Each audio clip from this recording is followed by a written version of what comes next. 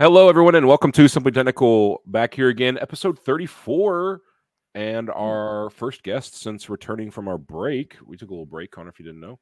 I did not. I know that you watch every single episode and dissect each second. And they're on backlog for me right now. Also, checking to see if they're AI generated, because my thoughts are not real. Anyways, Keaton, Connor, like I said, here, Evan, your host, one of your hosts. And we're going to talk a little bit about society, and not just any part of society, but we kind of wanted to focus this episode on marriage, a little bit of marriage.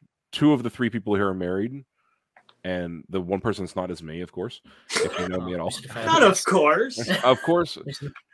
Ugliest guy here. So, no.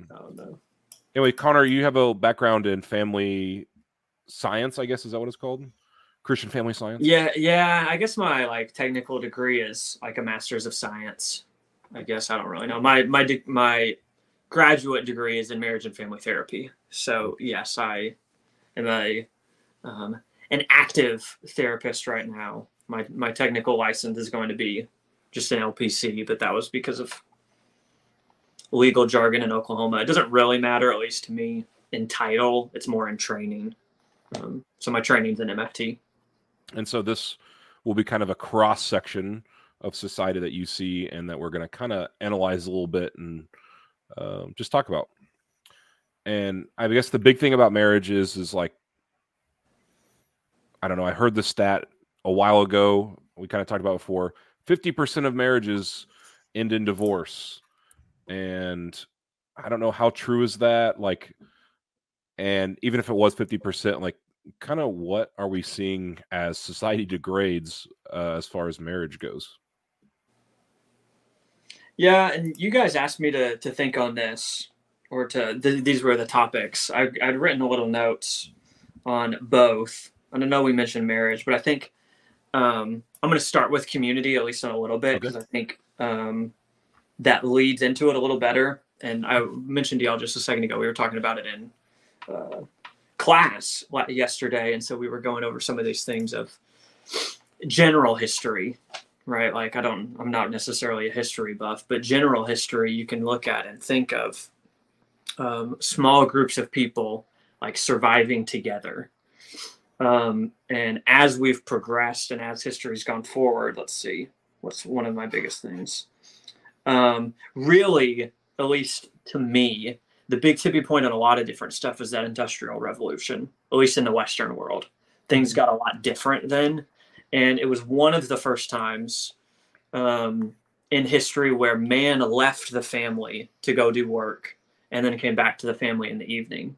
Previously, it was either just like surviving, I guess. Hunter-gatherer, I don't know, farmer, whatever you want to say. Working from home as a farmer. Yeah. Like, I don't know, essentially slave. Like, I don't know. You could lots of different ways, but this was one of the first times where you would leave your family and then come back. And at least in my opinion, I've kind of got a cynical view on technology.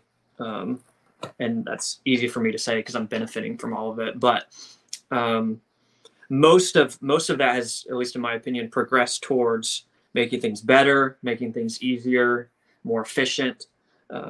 And then especially since like the 80s and 90s, at least in my point of view, more like personalized. Like the stuff that's in your office right now, Keith, is probably different than the stuff that's in Evan and the stuff that's different in mine and the way we do it. My iPad is personalized for me. My TV in the living room is for me, my lights, like all that sort of stuff. And it's all individualized, which is great. Like that's not necessarily a problem. But in general sense, technology has advanced away from community and more towards like individual thoughts. And that's gone at least in several different areas, work and just general technology in general. Mm-hmm. And that's a really broad way of looking at stuff, but that's at least I think an okay place to start of where marriages have gone differently now, where it's obviously was different in the 50s versus now, the 1800s versus now, but at least on some level, left families and units and small communities because we are so connected, then nothing really needs to be connected. Like, I don't have to be in the same room with y'all right now to talk, even though we're 150 miles apart. Yeah. So can I expand on this a little bit? Because I also like talking about the Industrial Revolution and how it changed society. But you mentioned that, it was the first time people were going out of the house to work and coming back in the evening.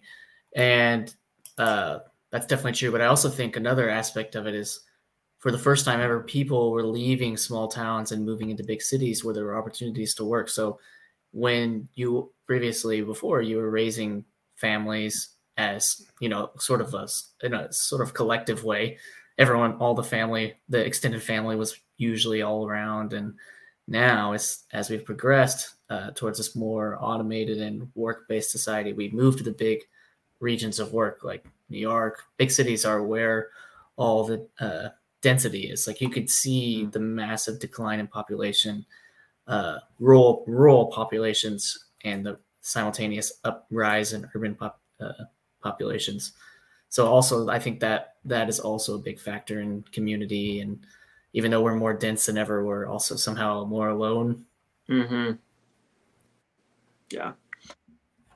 Well, go ahead, Evan. I mean, I think the big point that Connor said was, like, we're so connected that we're not connected. Like, and I think we talked about this kind of last time when Connor was on, of like, okay, we can be connected like we are now, but we yearn for that physical connection, being close to somebody, and then we never achieve that because we're so connected already. Well, I talk to them on my Xbox Live account, so I don't really need to go talk to them in person. So yeah, and we mentioned that, at least a little bit of that time of the pseudo sense of connection through lots of technology, and lots of it's good, and it is, but I think there's a real primal and like actual need for physical connection, physical things and places. The other thing I was thinking of, and just in general in communities, is what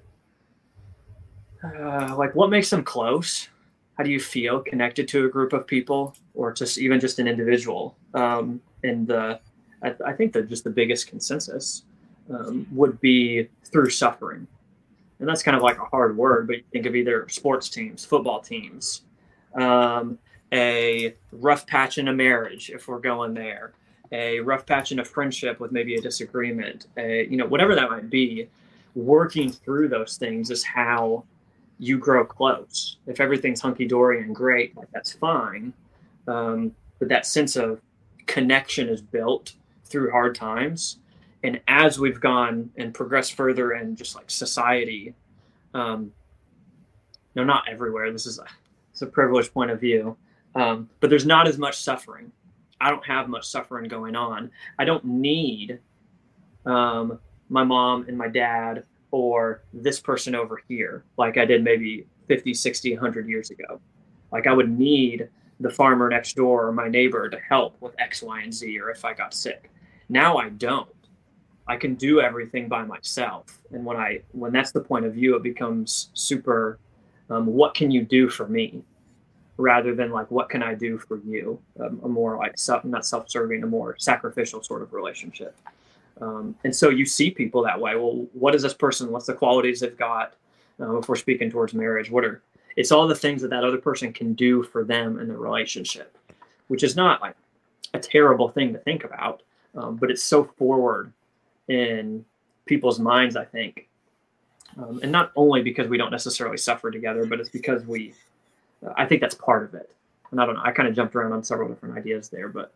So do you think that you're kind of saying that you think we've become more selfish as a whole, as a collective society, over time because of all this change in societal structure? And that's, I think I don't know if we've gotten more selfish. I think that circle who we're selfish for has shrinked to just like individuals, if that makes sense. Yeah. Like maybe, I don't know, this is quite kind of brutal, but just the kill or be killed mentality,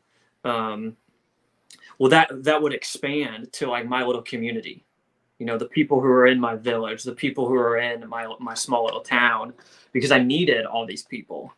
And so I don't know if we've gotten more selfish. Like, I think everyone in those spots would be selfish for that little group, but it's shrunk down to just an individual level, if that makes sense. Mm-hmm. Yeah. Well, how much of that is because we can't communicate verbally anymore? So instead of communicating, we have other options in our relationships, you might say. And so we don't, okay, well, something went wrong with this person. They did something that I don't really care about. Well, I have Billy over here who can serve the same role, but he didn't offend me like the other person did. So I'm just going to move on. And maybe I don't have a solid relationship with Billy as I would have had with this other person previously.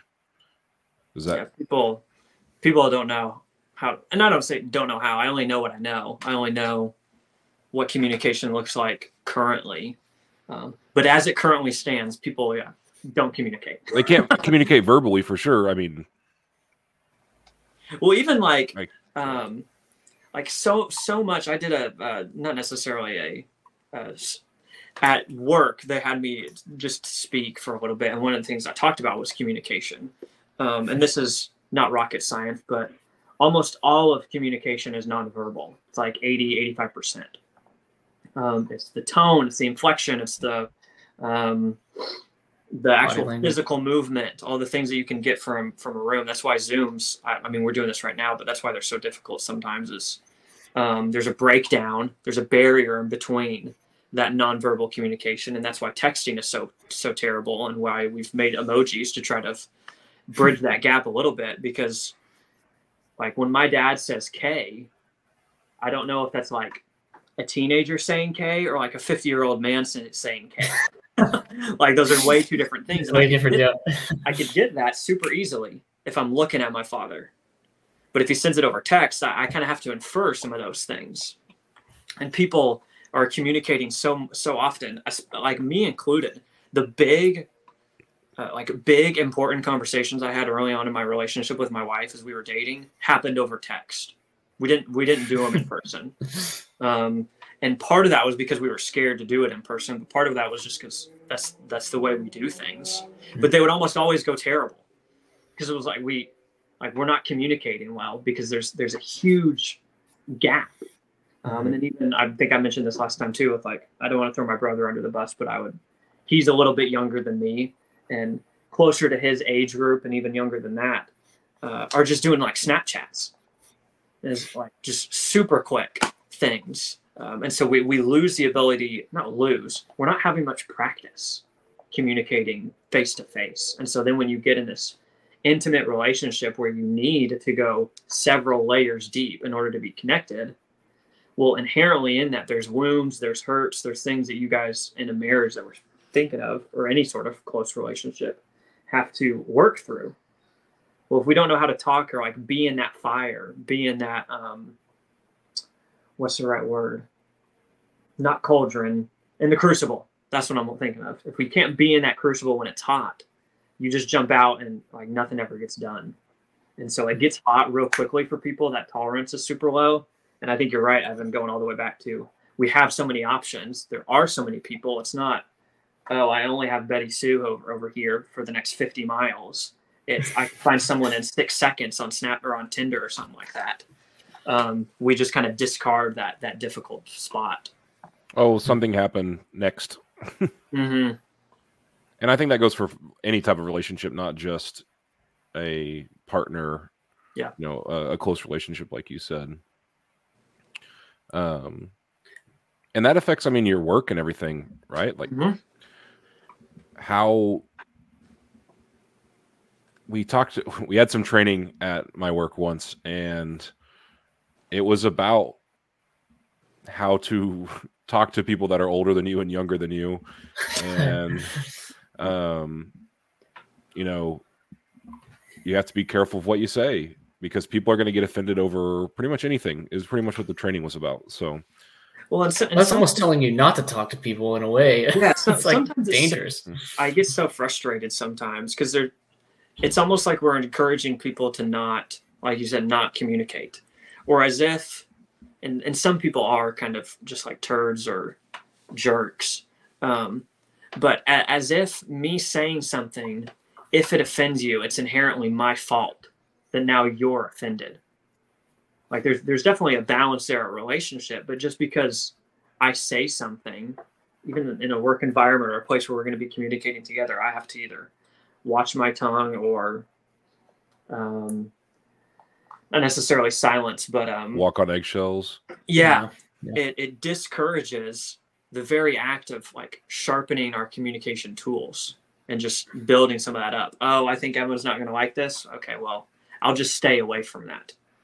Well, now, like you and I have not had the opportunity to work through that and actually connect. Oh, yeah, Evan sees things way differently than me. And you get to go, oh, wow, Connor sees things way differently than me. We don't even have to agree.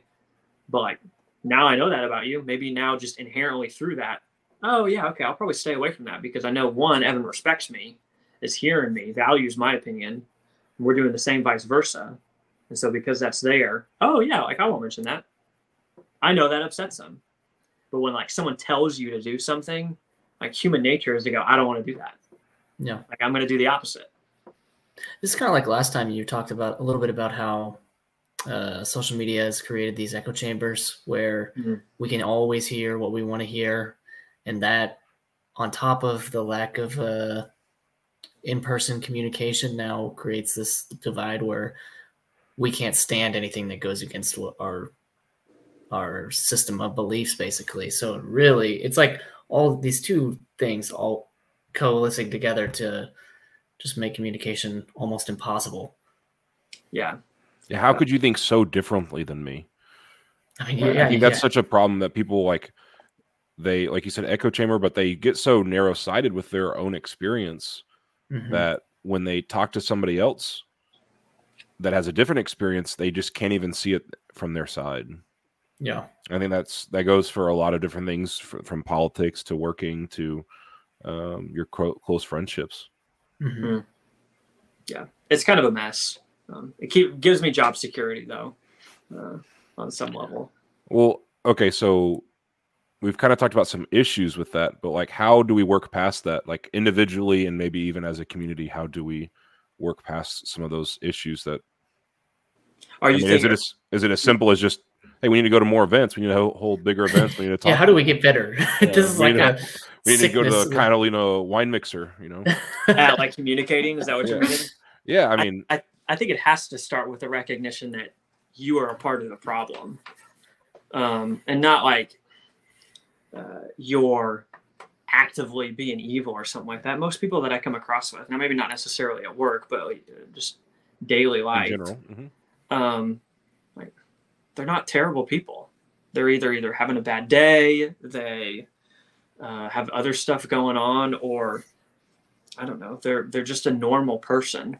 But I think in order to get better, we have to have an identification of, okay, what's the ownership piece of the things that I control? It can't be just your problem. If I'm engaged in a ton of communication that's not going well, like I'm a part of that. And so it's assessing where are the places that I need to get better, where are the places that I need to listen, where are the places that are like essentially triggering me, that flare up that defense mechanism. I think of, especially in marriage, we get super defensive real quickly. And part of that defense is putting up a shield and walling ourselves off. But part of defense is also like stabbing and poking back. And so we pick up that spear and stab the other person in self-protection. Almost anything that we do internally is for self-protection. Our brain's like wired that way. It doesn't often find like super helpful ways or super healthy ways, but it just finds the quickest way. And so I can wall myself off and I can be an ass and say something rude or mean, and you're going to back away.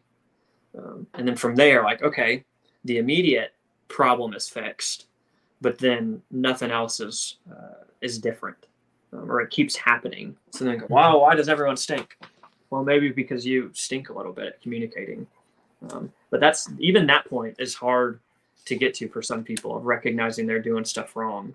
It takes a little bit of humility, and not a whole lot of people are willing to admit some of that stuff for whatever reason. Yeah, I my previous job, sorry I keep going to back work experience, I feel like an interview. My previous work, I did this. But one of my previous jobs, I felt like I was the only person that ever admitted they were wrong, that they ever did something wrong.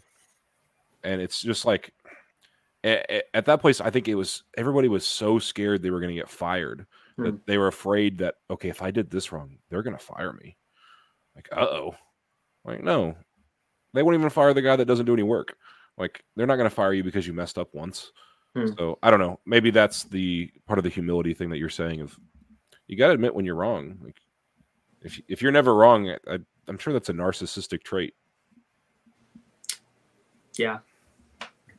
And that's, you can take that to work. You can take that to any sort of relationship, not necessarily marriage, of needing to admit or to take some responsibility in like your life.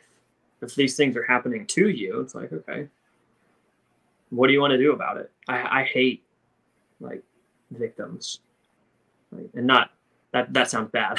That sounds terrible. Like, that sounds really bad. But like, people Connor hates the victims, just stuck in that victim mentality. Yeah. It annoys me. One, not because I'm annoyed at them, but two, it's such a hopeless and powerless place. Of, well, I can't do anything about this. Like, depending on what situation it is, it's like, okay, I understand that on some level, but for the most part, at least for people like you and I, it's like you're not a victim. You had something either happen to you or whatever it is, but you are the most powerful agent of change in your life. Like, if you don't like something, do something about it. Otherwise, like, then quit complaining to me. Yeah.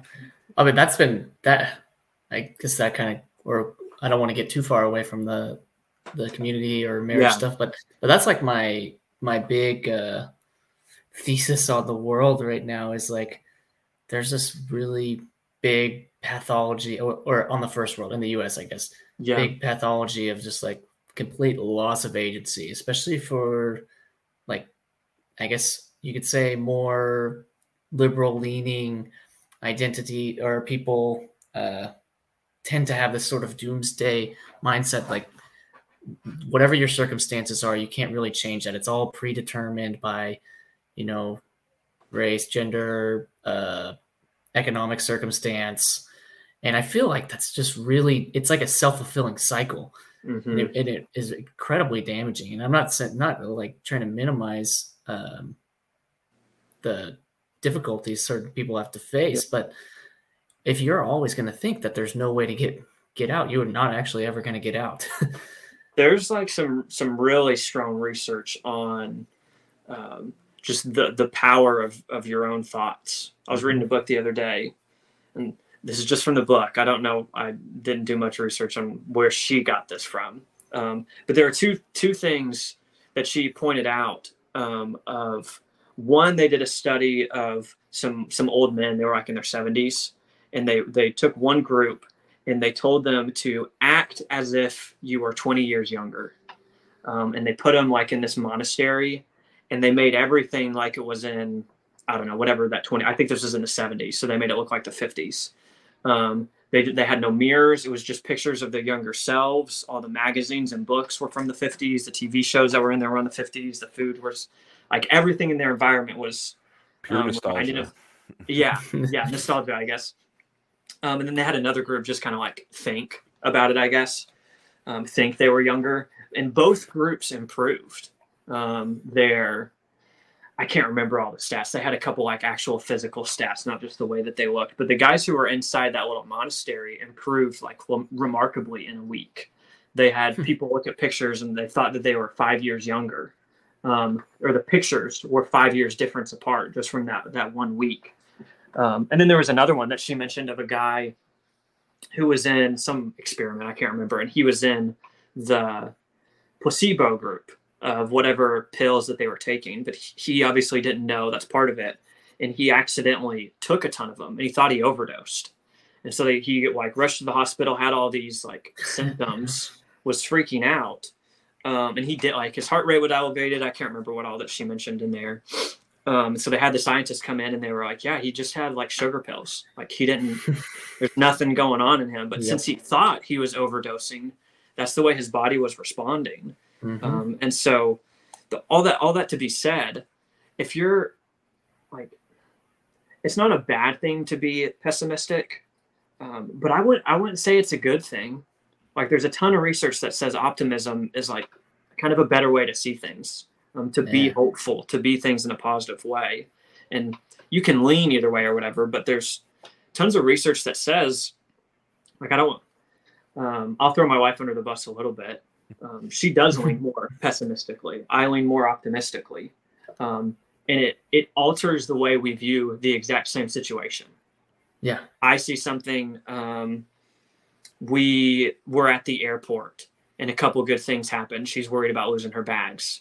So she thinks, oh, a couple things have happened. It has to be like something negative has to happen. We're definitely going to lose these bags. And I'm over here like, no, like, we're having a great trip. Of course that could happen. Yeah. Who matters or who cares? And we didn't lose our bags. And it wasn't because I thought we weren't going to, but it affected like 4 hours of our day. Like, I wasn't worried about it, and she was a little bit, and she's not like freaking out about it, but that's just a silly, stupid example of the way that we think about things, this victim idea that kind of, well, I'm just pigeonholed into being this, and this, therefore I can never be anything different. Well, it's like, well, yeah, you can, because you don't think you can. Like, what other option is there? Yeah. It was like, it was a huge thing that set apart America, especially in the early times, from other countries, was this like incredibly overly optimistic, maybe a little bit stupid, naive. I call it the naive optimism that really built America, where people thought, well, I could just, build this America. Yeah. I could do whatever I want. And then they did stuff. I mean, of course people failed, but we've just like completely lost that. And I think that is a big reason that a lot of things have slowed down in the US, like economically. And we have such a larger a burden of mental health issues as compared to other countries. It's pretty insane. We have a major drug problem here. And I think that is a little bit upstream, as we've just completely lost the optimism of the American ethos, basically. Yeah. And I'll do a little story on maybe it's a study, maybe it's a preacher story. I don't know. So they got these candidates, men and women, got some candidates, and they're going to do a job interview. And you might have heard this before. They're going to do a job interview, and they gave them these, like, they said, okay, we're going to put scars on your face, like fake scars, like makeup scars. They put scars across their face and let them look in a mirror as they did the makeup and everything. And they're about to go into the job interview, and right before they go in, they do the touch-ups, the last touch-ups, and completely remove the scars without them being able to know that they removed them. Mm-hmm. They go in the job interview. They do the job interview, and after they got out, they did a post like, "Oh, what'd you think of it?" And like, man, they hated on me. I had these scars on my face. They hated my job interview, and I felt like I was discriminated against because of my scars. And, well, they look in a mirror. Well, you don't have any scars, kind of this, well, you're going to be a victim. We're going to make you a victim. You get into it and you feel like a victim because you've been told you're a victim. So I don't know. You might have heard that before, but no, I hadn't heard that. And I've heard that one before. Did I miss anything? Maybe from you. No, I don't know. I think maybe I can with it myself. Who knows? Yeah. And those are like, I think they trickle down, or more they expand upwards, as we're thinking about or talking about marriage and community and just like America in general. I think we have, in that process of expanding or growing, we have devalued like community, and we have overvalued the like individual, which puts you, I'm sure, I think both of y'all have mentioned you've traveled to different places. Keith, you've been, is it Italy? Was it Italy? Yeah. You just went or haven't gone? Last year I went to Italy. Last year you went. Okay. Yeah. I think that Italy is a really great example of not necessarily small communities. The only places I went were relatively big cities, but you got still the vibe of people valued families. Yes. They valued like hanging out together and not just doing work and growing and building and doing all the stuff. They valued like different things than we do. And then the ways that their communities are set up, part of that is because like it's been that way. They had to be close knit together. America wasn't necessarily that way. So it's not like we necessarily did it wrong, but you can walk everywhere. You can do stuff in your community. I live in a place where I'm a block and a half away from like a cool part of town where there's always things going on. I think I mentioned to y'all a second ago, there was a car show last week of just people with all their cars down there. 2.5 or 3 weeks ago, there was a chalk festival where people were doing chalk art on one side of the road, and then the other side of the road, it was people who had like small businesses making things. In a couple of weeks, they'll have a Christmas parade, like all these different things that are going on that gives me a sense and connection to the place where I'm living. And there's value in that. And I don't think we value that as just a big society well. And so as we trickle that down towards like all the way back to marriage, it's very me focused. What can you do for me? You're not doing enough. You've done this and this, versus a more selfless or a more sacrificial sort of relationship of we're in this together, and we've done some of the legwork to know that we're on the same team. And so now I'm willing to give in these areas, not just give certain things, but to pursue or try things differently because I know we're together on this sort of stuff. And even if you don't, the purpose is not, oh, I need it from you. It's, I love you. So we want these things together. I had a mentor, I'm going on a way different tangent here, or run on sentence, but an easy way to think of it is we have like you and me in relationship, and it's very transactional. That's the way we do like almost all relationships, business, anything else is I give something, you give me something, and then ta-da, that's good. And then we do that in actual relationships, and it doesn't work out well, where we can talk about faith in here, right? At least ideally, and faith can go lots of different ways, but ideally in relationship, it's not just you and me. There's a person down here or a thing down here that's us, where we say we're committed to this thing together. And so when we start pouring into us in that relationship, I'm the beneficiary of that too. It's not just the other person. And like the easiest way to think of it is in, and maybe I mentioned this last time, I can't remember. I feel like I did, but maybe not. But with volunteering, that's the word I was yeah. When you give in volunteering, or if you do it well, people, if you ask them about it, they're like, oh yeah, that was great, but I got so much more out of it than what those people did. Like it was so nice for me. And that's like, I think the easiest example of when you're giving to something greater than yourself, you get like more in return back. And it's the same way in just individual relationships. When we give to something that's greater than ourselves, we get that back. We're the beneficiary of it.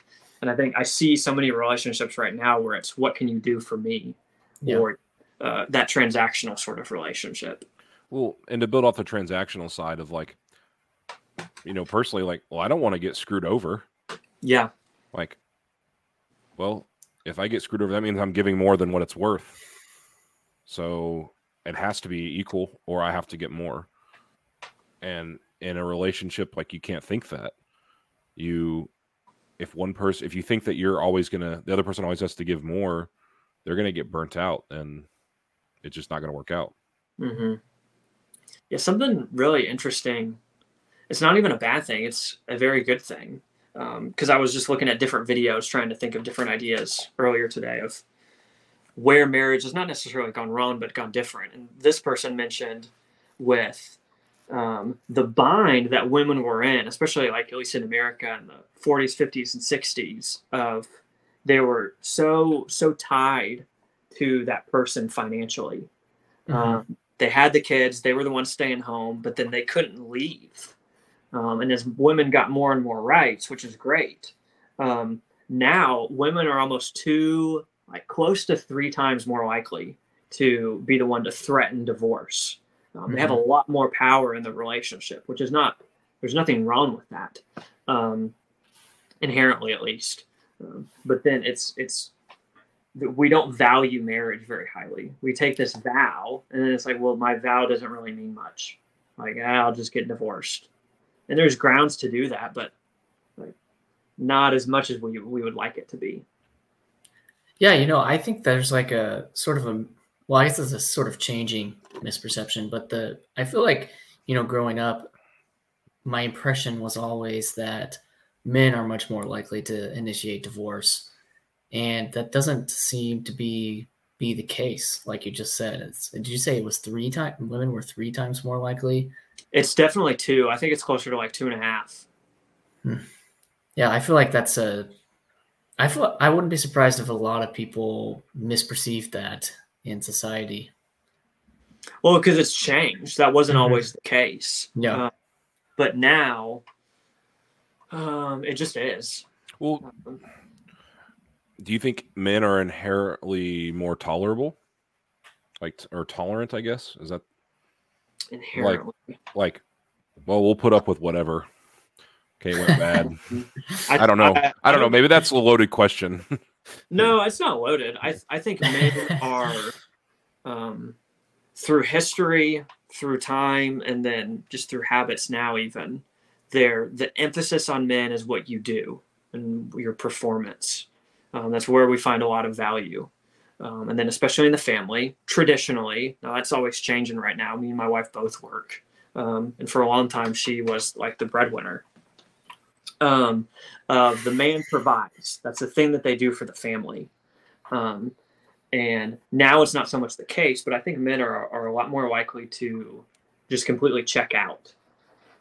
They numb themselves out. I'll just get invested in work or something else. It's not worth it for me to leave, but I don't really want to stay either. So I'll just check out. And it gives that glimpse or that perception of more tolerable, when in reality, I don't know if it's more, it's just different. Women are a lot more likely to voice their concerns. So on a more edgy question, just with the changes in economics and, you have more women in the workforce, do you think this, just on a basic, like, evolutionary psychology level, has completely changed it? We're not really, like, programmed for this shift in relationship dynamics. Power dynamic. I think there's some like real credibility to that. I don't know if it's better or worse, but I think you would be wrong in saying or acting as if this not new, but the way we do things now is very different than the way it's always been. And the way it's always been has had its problems. It's not perfect by any means. It's probably been super flawed in lots of ways. But like I just said, now, a lot of my value is not based on like just going to the factory and getting work, or just going out on the farm and working the fields all day. My wife is gone too. So she's taking up some of my spot or place in the family. And now I have to come up and step up and provide some of hers. I have to be emotionally available and invested in our kids' lives, or at least in the relationship.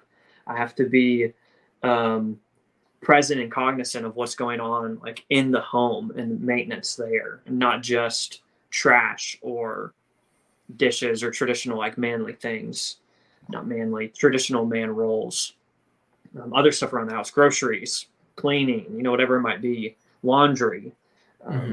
And I think that'll just take some getting used to. If you have like a solid foundation of relationship, then you're able to work through some of those things. I know a ton of people who like really value and still see a more traditionalist view of marriage or relationship, and that's the way they do things. And then I know tons of people, or have met tons of people who do not do that.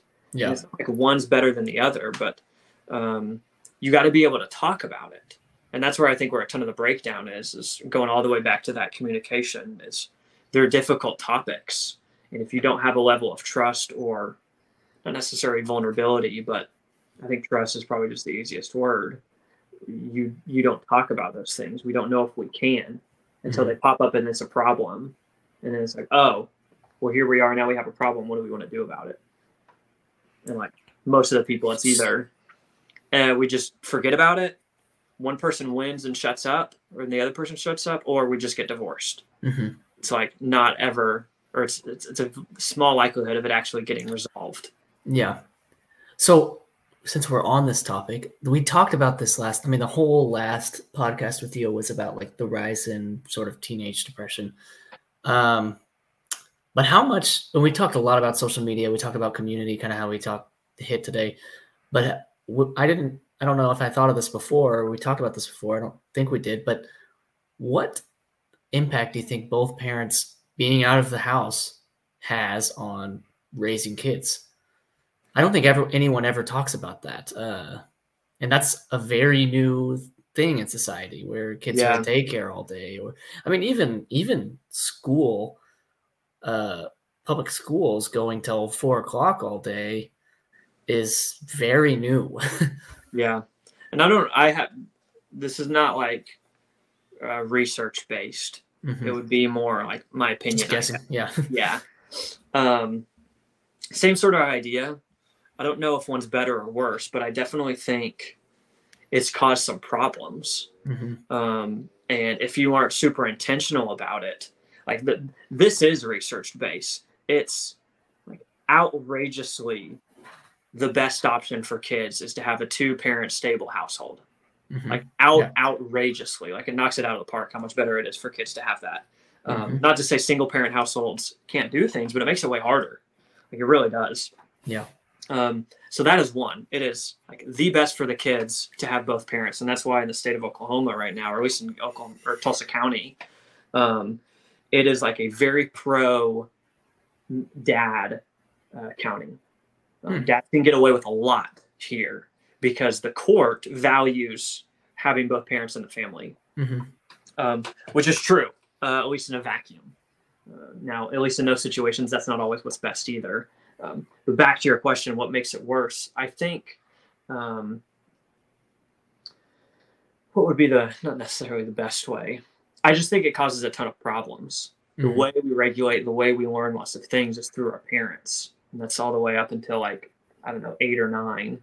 And then that shifts to our peers. And that's just developmentally is where our values and where we learn and all those things come from. But if we don't have a basis of what does love look like, where is my value, who am I? If I don't get that from mom and dad, I have to find it from somewhere. And I either find it through a thing that I'm doing, other people out there, thing that I'm doing,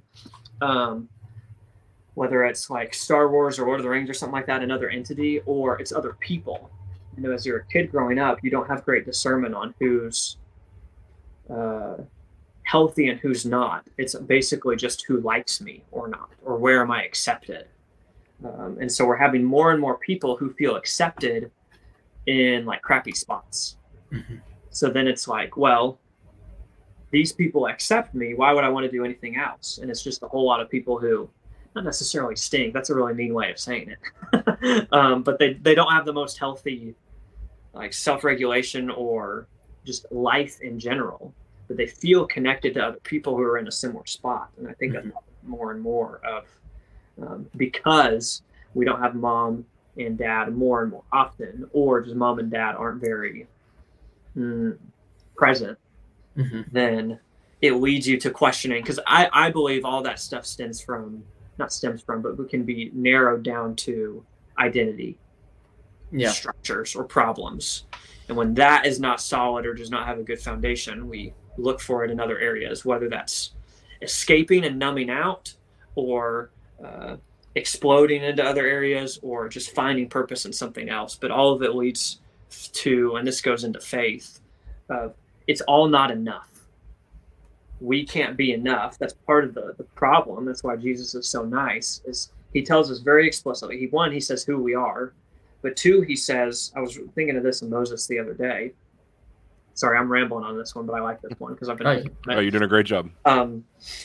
When Moses goes to the burning bush, they talk. Moses says, I can't do it. I can't do it. God gives him all these reasons. He says, I am.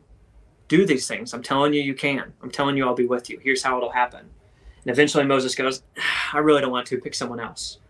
And it says God's anger burned against Moses, like in that moment. And that always confused me. And through other people, not through my own wisdom, came to the conclusion of it's not that God was angry at Moses that he didn't think he couldn't do it. It was that he was mad that Moses didn't believe God was who he says he is. And like that problem right there is like, I know you're not enough. Like you can't be. I am though. And that's why you have to lean on me. And it becomes that nice intertwining of you are enough through me. But you can't like do these things without me. And so all that being said, when we don't have people speaking that into us well, we look for it in things that can never fulfill it. And so we're always left with this, not necessarily emptiness, but there's problems there because we're looking to achieve or to find value into something in ourselves that is unachievable. And so then all that leaves us left with is like, not necessarily maladaptive. That's just kind of a harsh word, but it gives us problems. And so we search for it in other areas. Yeah. So I guess before we kind of wrap up on the marriage thing, I want to take it back all the way to the beginning. You talked about Industrial Revolution and this distancing, technology making us a little bit more isolated, less connected to our communities, and that has led into sort of family relationships and individual relationships. Now, talking about the most recent question where we said you talked about how the two parents being away from the kids might impact in a negative way the kids growing up, their identity. Do you think that there's been a big change in technology over the last couple of years? Sorry, I'm losing my voice. Maybe the worst possible time. Yeah. Big change in technology over the last couple of years, where parents are starting to work more from home, so they're with their kids while working. So it's been a cycle where we were working before the Industrial Revolution at home, men especially doing farm or living on the farm, living off the land, surviving. But you were at home. And now we've sort of come back to this work from home. Do you think that is going to be beneficial? Do you think maybe it doesn't make a difference because we're locked on the screen anyways all day? Yeah. Or I think it probably has just as much potential to do damage that it does harm. Damage that it does good. That makes sense. I think it all depends on like the individual there who's doing that. Mm-hmm. If you're intentional with your time of, okay, I'm going to be home. I need to be working for X amount of hours, but then I don't have to waste time driving. I don't have to waste time lunches, or maybe my lunches get to be with my kiddos, whatever that may be. I think that's great. Like I loved when my dad worked from home. Now I still didn't see him very often, but I got to see him randomly in the kitchen. Or if it was a Friday afternoon or something, he would work super early in the morning so that when we got off, we could do stuff together when we got home. Like that's great. If you're intentional about it, then I think the other side of that coin is, I need to get out of my house. I need to escape. Well, that for sure with parents, but and this is research based too. Is it's way worse. It's worse for a kid to be neglected emotionally. And what's a better way of saying this? It's worse for a parent to be home but not emotionally present than it is for them to be actually gone. And it's also worse for them to be physically abused than it is for them to be emotionally. And I say worse as in it's harder to heal from. One, you can there's things that are kind of subjective there that is like at least technically worse, but at least in part of the healing process, that's better. Or there's differences there. So all that being said, I think there's potential for there to be a lot of not present parents who are home but not home, which I don't know how helpful that would be. Yeah. Which is basically a non-answer from what you said, but I think it just depends on the person. Yeah, no, I think it's interesting. It's there's been a lot of talk about like how new moms who want to keep working or have to keep working, really want to be able to work from home so they can sort of divert attention at certain times. And so they can like divert attention at times. And the fact that most people are spending an hour a day commuting, so that's an extra hour at home. And I've known a lot of people who will work from home and then have a babysitter at home during the day. So that way, if something disastrous is happening, I could leave the computer and go take care of my kid, but I have someone there watching them. So I think it's an interesting dynamic that we'll see how it ends up playing out. I think a lot of this goes with what you've mentioned before, Keith, with like AI and technology, and the people who utilize it will get so far ahead, and people who don't will get a lot further behind. And I think, because you asked a question, at least I thought you asked a question in the text on this, is, do I see these things getting better or worse? At least either with community and marriages. And I think the answer is pretty similar. I think for the people who invest in those smaller communities, invest in the people around them and in their relationship, they will. I think there's tons of hope, because I think a lot of people are seeing bad patterns. I think for the people that don't, it will get like way worse. Because they keep continuing a cycle of numbing out or checking out, and the gap will get bigger and bigger and I don't know necessarily disproportionately if one's bigger or smaller than the other on the sidewise, but definitely the gap of healthy relationships versus unhealthy ones, or healthy communities versus unhealthy ones. Will, in that kind of similar vein, some will get better and I think lots better. I think that personally. I don't think that will be widespread until at a city, state, like country level, we start valuing things differently. There's gonna be some like critical point where everything starts to sort of like, whoa, what are we doing to ourselves right now with all this technology? I'm writing a little piece on this where I'm calling like the discipline gap is basically about to, and this is not related to relationships, but I think in a similar vein, to me, it's the discipline gap between, can you control yourself on your phone versus can you turn the phone into a device of extreme productivity, good connection with friends and like actual connection with family.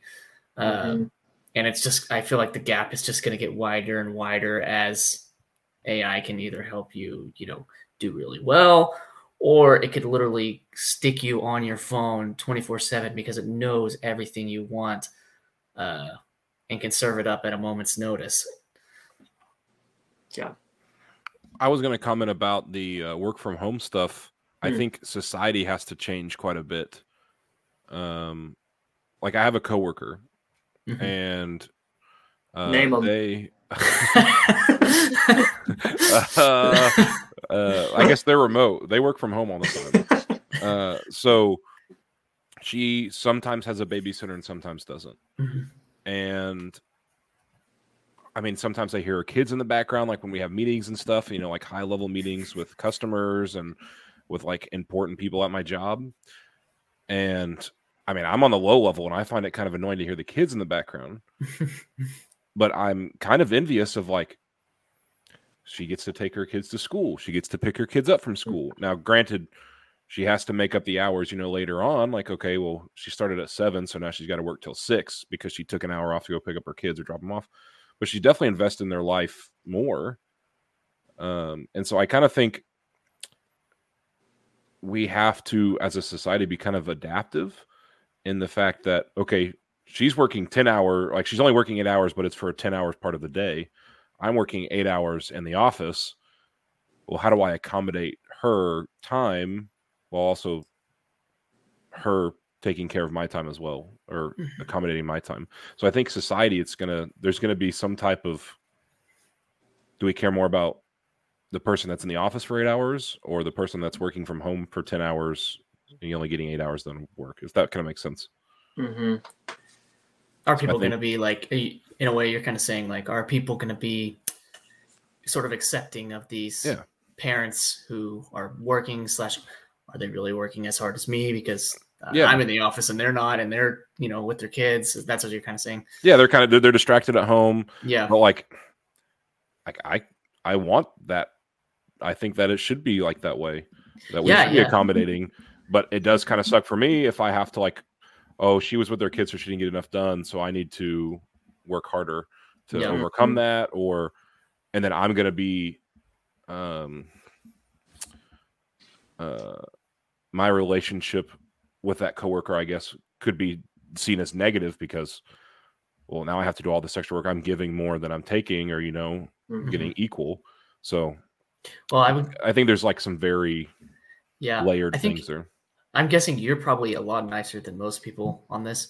There's a lot of people who really can't stand kids, and I do think that is actually, now that you mentioned it, that sort of scenario is going to creep up a lot in the workplace. And yeah, that kind of worries me because I feel like we should be like valuing that sort of, obviously what you're saying kind of sucks, but at the same time, you also see like, well, this is actually very cool that she's doing this. I'm glad that she has that opportunity. Yeah. It's very cool for her. And, it's, to me, it's kind of like, how do you learn to sort of tune out if, for instance, with the meeting thing, like where you hear kids in the background, I hear that all the time. And I'm really good at tuning it out because I literally grew up in a house that was so everyone loud. was yelling. Yeah.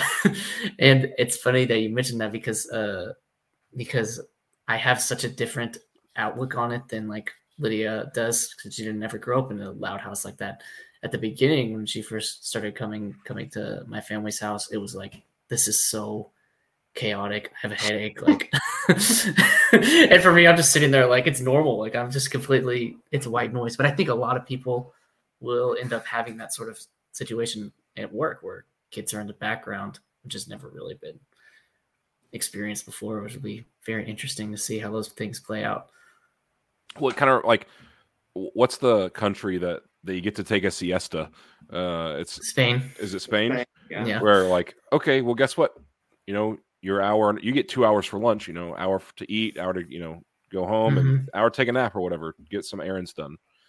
Like, I almost feel like that is how we kind of overcome that. Of like, okay, well, it's 3:00. I'm gonna get off and go pick up my kids, and I'll work, the rest from home or whatever. Or okay, well, you get to take a siesta, kind of thing. Yeah. I don't know. I think that's kind of how you accommodate that without hurting the person that, well, they don't let me work from home because I don't have any kids, or something like that. So yeah. Yeah. Go ahead, Connor.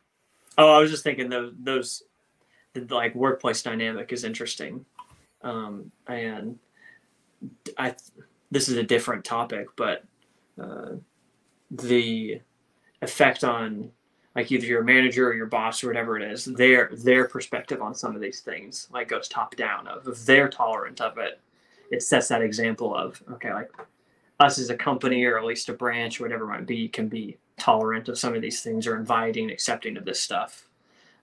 So it's just, I love thinking of different dynamics because I'm sure, like you mentioned, I think Evan, a minute ago or a while ago now, one work was not as helpful maybe, or the environment was different than maybe where you're working now.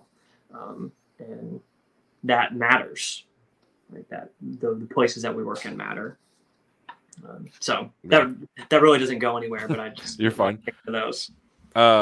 Any final thoughts, closing thoughts? I did have one thing that I thought was interesting that I wrote down that I got from someone else. This is also not from me, but at least on the topic of marriage, they were speaking on.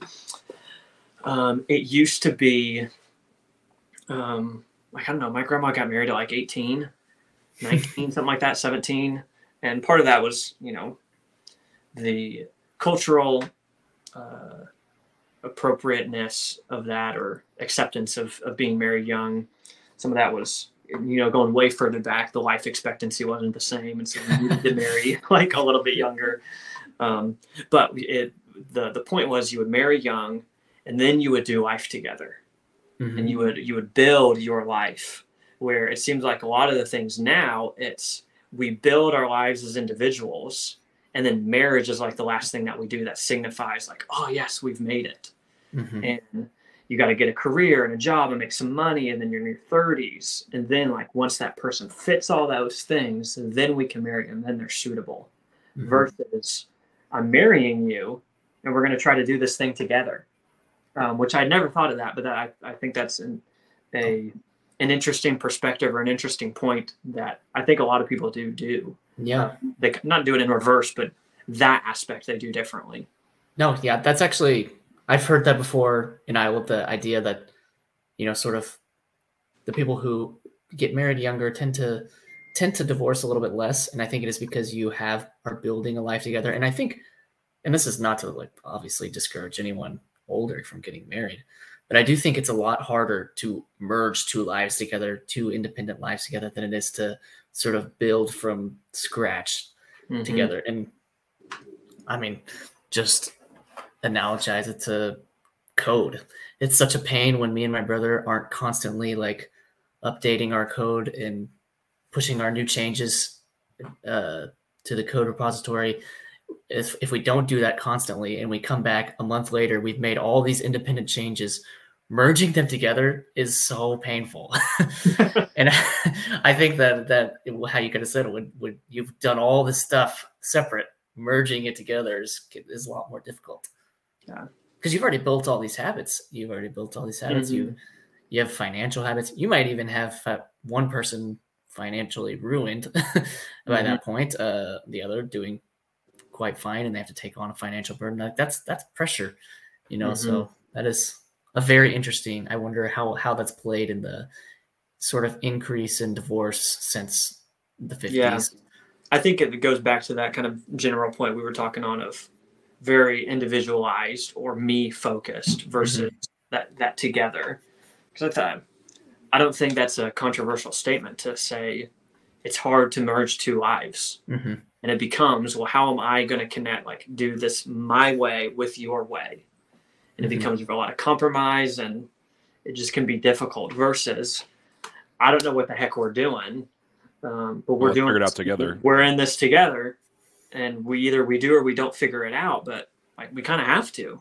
Yeah. And you build that together, and you go, most people, at least from my experience when I talk to, they talk so fondly of their relationship when they had like the least. Nothing. Yeah. Because they were doing things together. Like that's the time where they built. Not that there are times after that stink or that you can't get that if you marry later. It's just, it's hard. You've already done half of the building. Like that goes to like, okay, you struggle at the most probably those early years. Well, guess what? We struggled and we grew together instead of I struggled with that by myself. But I also think, okay, I'm 35 and it's been 4 years and I'm kind of tired of this person. Well, I kind of know what I'm doing without them already, so I can just leave. Yeah, that's interesting. It seemed better without him. Yeah. Interesting. That, I mean, you Evan just circled back perfectly to the beginning where you talked about like suffering and growth at an individual level seems to also be can be a complete breaker in a relationship or potentially a builder if that suffering is sort of suffering and building something together. Yeah, that goes way into the weeds, or I could go way into the weeds, but going all the way back to that crucible idea. I think all relationships, whether they're romantic or anything else, if you're wanting to get the way you get close and intimate, and not like physical intimacy, but relationship intimacy is through that crucible. You've got to be able to jump in. The relationship has to have some sort of integrity, like in that bowl. It can't also melt with the heat. The bowl has to be a safe place in order to be able to hold whatever's in there. And like whatever it is, gold or any other metal, or maybe not any other metal, but at least with gold, they do that. They get these big patches of gold if they find them. They put them into those big smelting pots, and all the trash and dirt lifts to the top because it gets so hot. The gold melts and sinks to the bottom. They cut off the crap at the top, and you're left with solid gold. Well, that's what relationships need to do, but most people back out for lots of different reasons. But I think the beginning stages, wherever that is, that's where your habits are set. And if you can set good habits of hopping in there and finding a way out of it, you can exponentially shoot up. And if you don't, then not that you're doomed, but you're definitely doomed for problems. Mm-hmm. Yeah. Well, I think that's a fantastic place to end. Wait, I have to say one thing. Oh my goodness. Yeah. Or I have to ask Connor one thing. We can't go super deep into this because a very deep question, Okay. but just in simple terms, why should people get married? Why should people get married? Yeah. What's the point? What's the point? She can take half. Why should people get married? That is an interesting question. And I guess I'll give the caveat. I don't think you need to be married. There's nothing wrong with not being married. You definitely need relationships, though. And whether that's through community, like we've been talking about, or something else, you need relationships. That's inherent. Going back to at least biblical terms, like God said that it was not good for him to be alone. And that's not alone as in he needs a wife. It's alone as in he was by himself. He needed someone with him. I think the value in marriage is,